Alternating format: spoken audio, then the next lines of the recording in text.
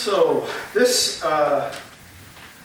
talk is actually my last sort of formal talk on the fact that God loves you. Formal because that's what you're always going to hear.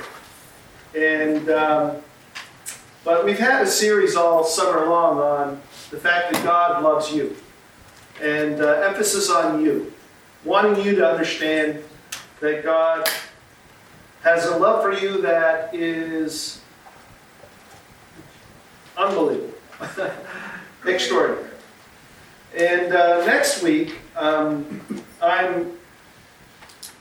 wondering if there's anyone that would be willing to speak to the implications of that truth. So I'm just laying it out there. Next week, during our sharing time, I'm hoping that there'll be people that would be willing to share the implications for them of some of the truths that we've talked about all summer, about God's love for you, and how unique it is. And we talked about all of the, not all of them, we just scratched the surface, but some of the characteristics of it, the nature of God's love. And so I'm hoping next week there'll be some people brave enough to sort of share the implications of God's love for you with us. And it'll be an encouragement to each of us. God's love is extraordinary. Break it apart. Extraordinary. God's love for you is supernatural. Break it apart. Supernatural. It's exceptional. And I want to conclude this morning by keeping in that vein, that idea that God's love exceeds the usual experience of love. God's love for you exceeds the human experience of love. And then just kind of talk a little bit about some of its implications. So today let's consider the fact that God's love for us is transcendent. I love that word. It's a word that you're not going to use a lot probably in day-to-day conversation. But I was thinking, transcendent is a word that actually is very close and akin to holy. We say that God is holy. That means He is transcendent. He exceeds the normal. He's beyond what is natural. So the definition for transcendent is this: beyond or above the range of normal, or merely physical human experience. That's what it is to be transcendent. And today I want you to know that God's love for you is transcendent. And I want to use a case in point, a case study, that'll give us some insight into the transcendence of God's love for you. And I want us to take a look at time. God's love for you is timeless. God's love for you is timeless. Did you know that time is part of the creation? Seconds, minutes, hours, days, months, weeks, years, decades, millennia is a construct, was created at the beginning of the human experience. We read about it in the very first verses of the Bible. In Genesis 1, we read these words: "In the beginning, God created the heavens and the earth.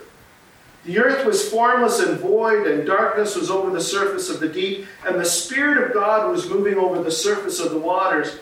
Then God said, 'Let there be light.' And there was light. God saw that the light was good, and God separated the light from the darkness. God called the light day, and the darkness he called night. And there was evening, there was morning, day. There was a day. And that is the beginning of time. We, of course, he left the details up to us, and we constructed these great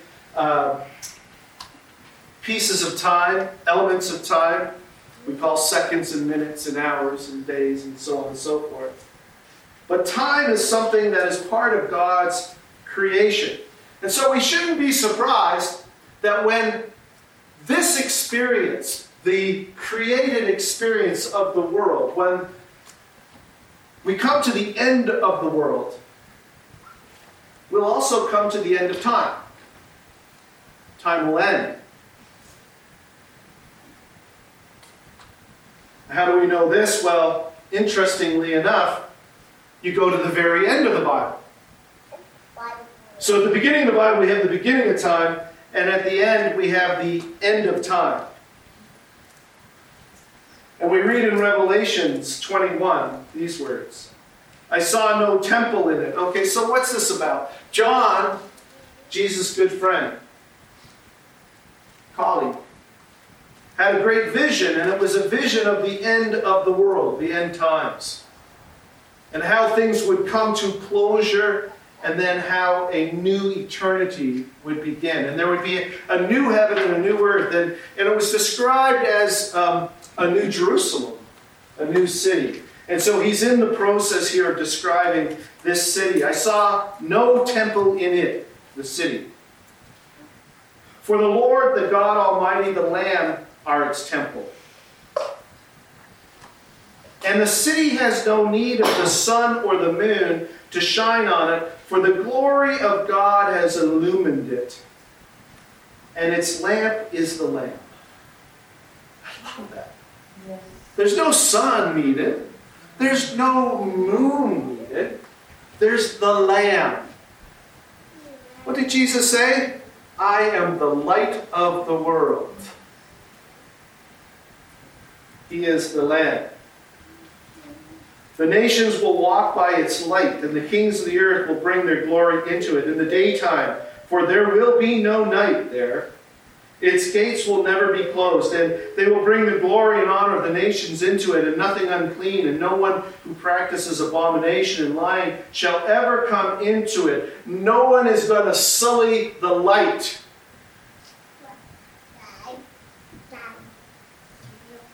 But only those whose names are written in the Lamb's book of life.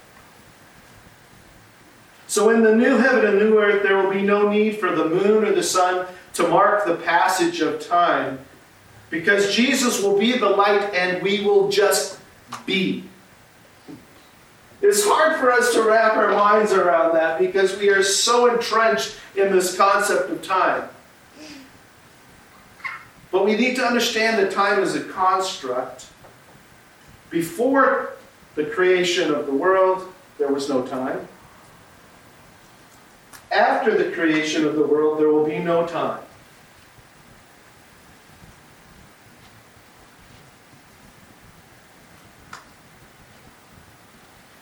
So some of you might be wondering, what does this have to do with the transcendent love of God for you? Well, just read this passage in Ephesians with me, Ephesians 1. Blessed be the God and Father of our Lord Jesus Christ, who has blessed us with every spiritual blessing in the heavenly places in Christ. Just as he chose us in him, listen to this, just as he chose us in him before the foundation of the world. What does that equate to? Before time. He chose us in him before time, before the foundation of the world, that we would be holy and blameless in his sight. And why did he do this? In love.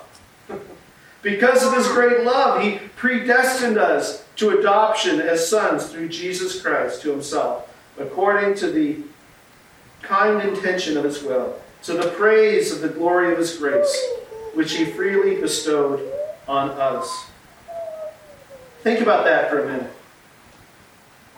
God's love for you precedes the creation of time. God's love for you holds you during time.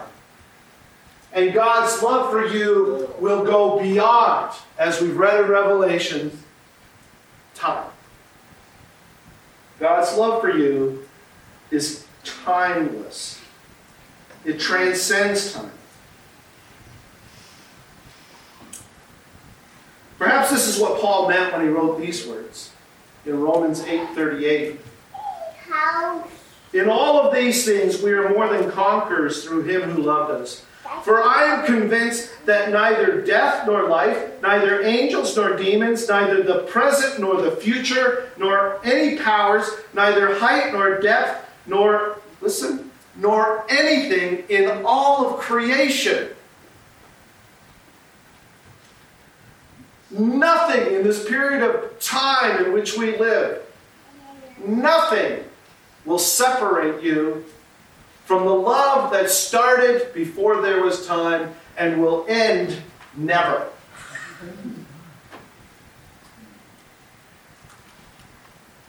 He chose us before the foundation of the world. So no, in all these things we are more than conquerors. Nothing in all creation will be able to separate us from the love of God that is in Christ Jesus our Lord. Nothing in all of creation. Nothing in this period of time, which is represented by this book, which starts with the beginning of time and ends with the end of time. We live sometime, somewhere in here. Some people will argue we're in Revelation, but I'd say we're before Revelation. We are here, but nothing will separate you from the love of God. Nothing in all of creation.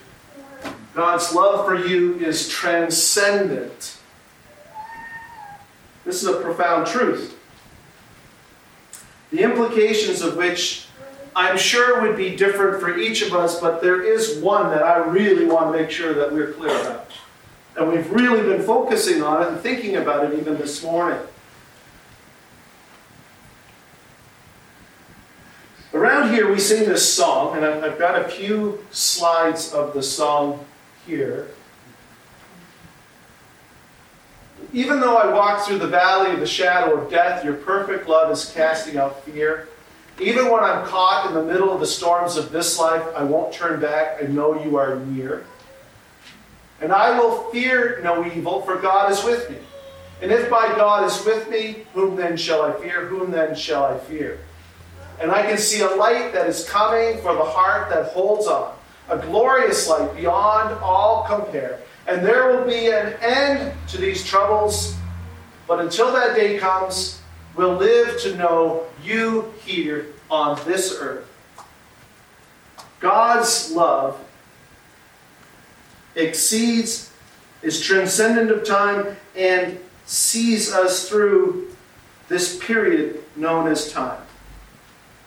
And so, if we believe that God's love transcends time, it should have a tremendous influence on our perspective of life.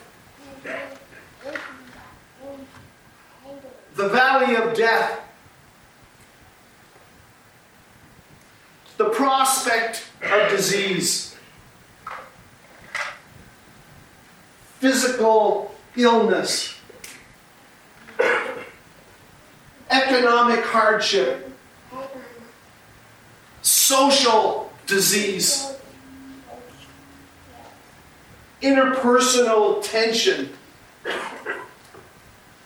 You name it. Think of the worst thing that you can think of. And then think of the fact that God loved you before time, loves you during time, and will love you forever kind of puts it in perspective, doesn't it?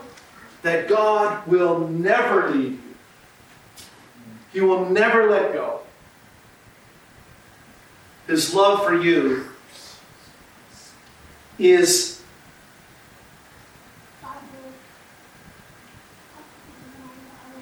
solid and unending. Here's a few other implications that I want you to think about. Besides the fact that God loves you and has loved you and loves you now and will always love you. One of them is this idea that I grew up with, and that is that I figured, okay, God loves me, but there's a best before date. Or there's got to be a shelf life, because I screw up so much, He's going to throw in the towel. God has always loved you. God is loving you and always will love you. And how much I screw up doesn't affect His love for me. It never spoils. It never goes wrong. Or how about this idea? Living a life under the tyranny of time. Feeling like there's never enough hours in the day. There's only so many hours in the day. Feeling that we have to achieve so much. Gets put in perspective, doesn't it, when we get this concept of God's love transcending time. What about this? This drive that we all seem to have, that we need to leave a legacy. This need to sort of live on. But living on is something that is living on within this time frame, this very limited scope. I wonder if maybe we should worry less about our legacy and worry more about now. Right now. What are we doing for God, for others, for God and others? What are we doing that has eternal consequences? Not just legacy as in this short chapter in the history of God.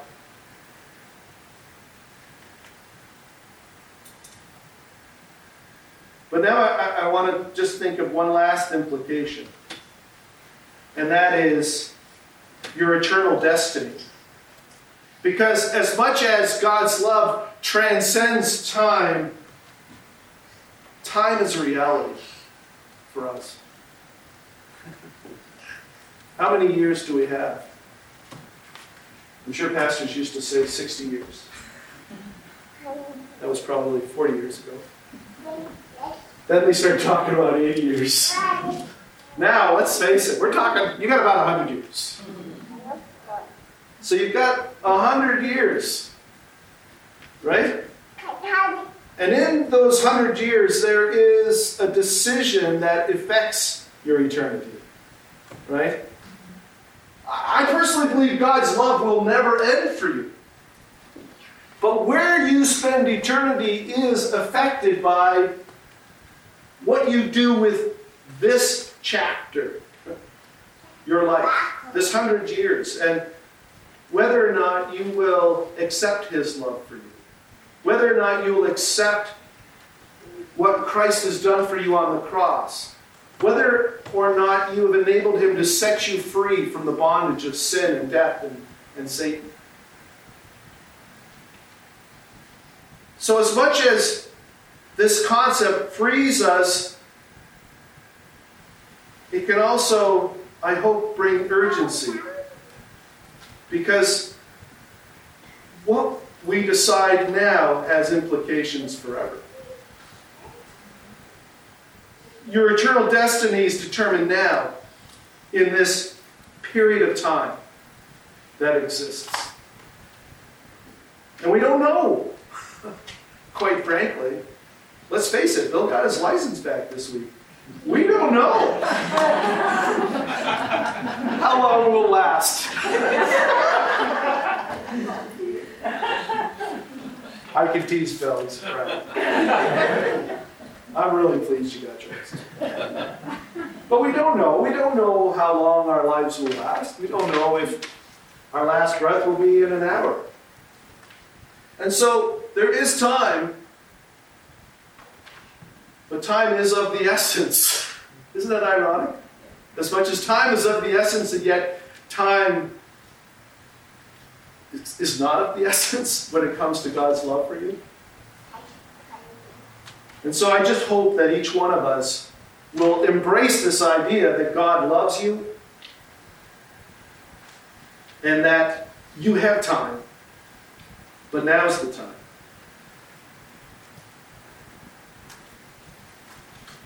And once you've made that decision, you get a fresh perspective on all of these things, of the hardships of life, of the tyranny of time, of this idea that I got to make a lasting legacy here on earth.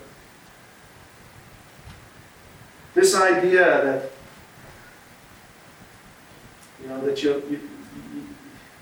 that God will give up on you is something that should be affected by this concept. And so let's pray to that end. Lord, I just pray that you would help us to appreciate this mind-boggling idea that you loved us before time even existed, and that you will always love us. Help us to understand the urgency of our need to make a decision that affects our eternity. That if we want to spend eternity in, quite frankly, something that felt a little bit like this morning, but will be so much greater. Embraced by your love, embraced by truth and joy and peace. If we want that we have decisions, a decision to make.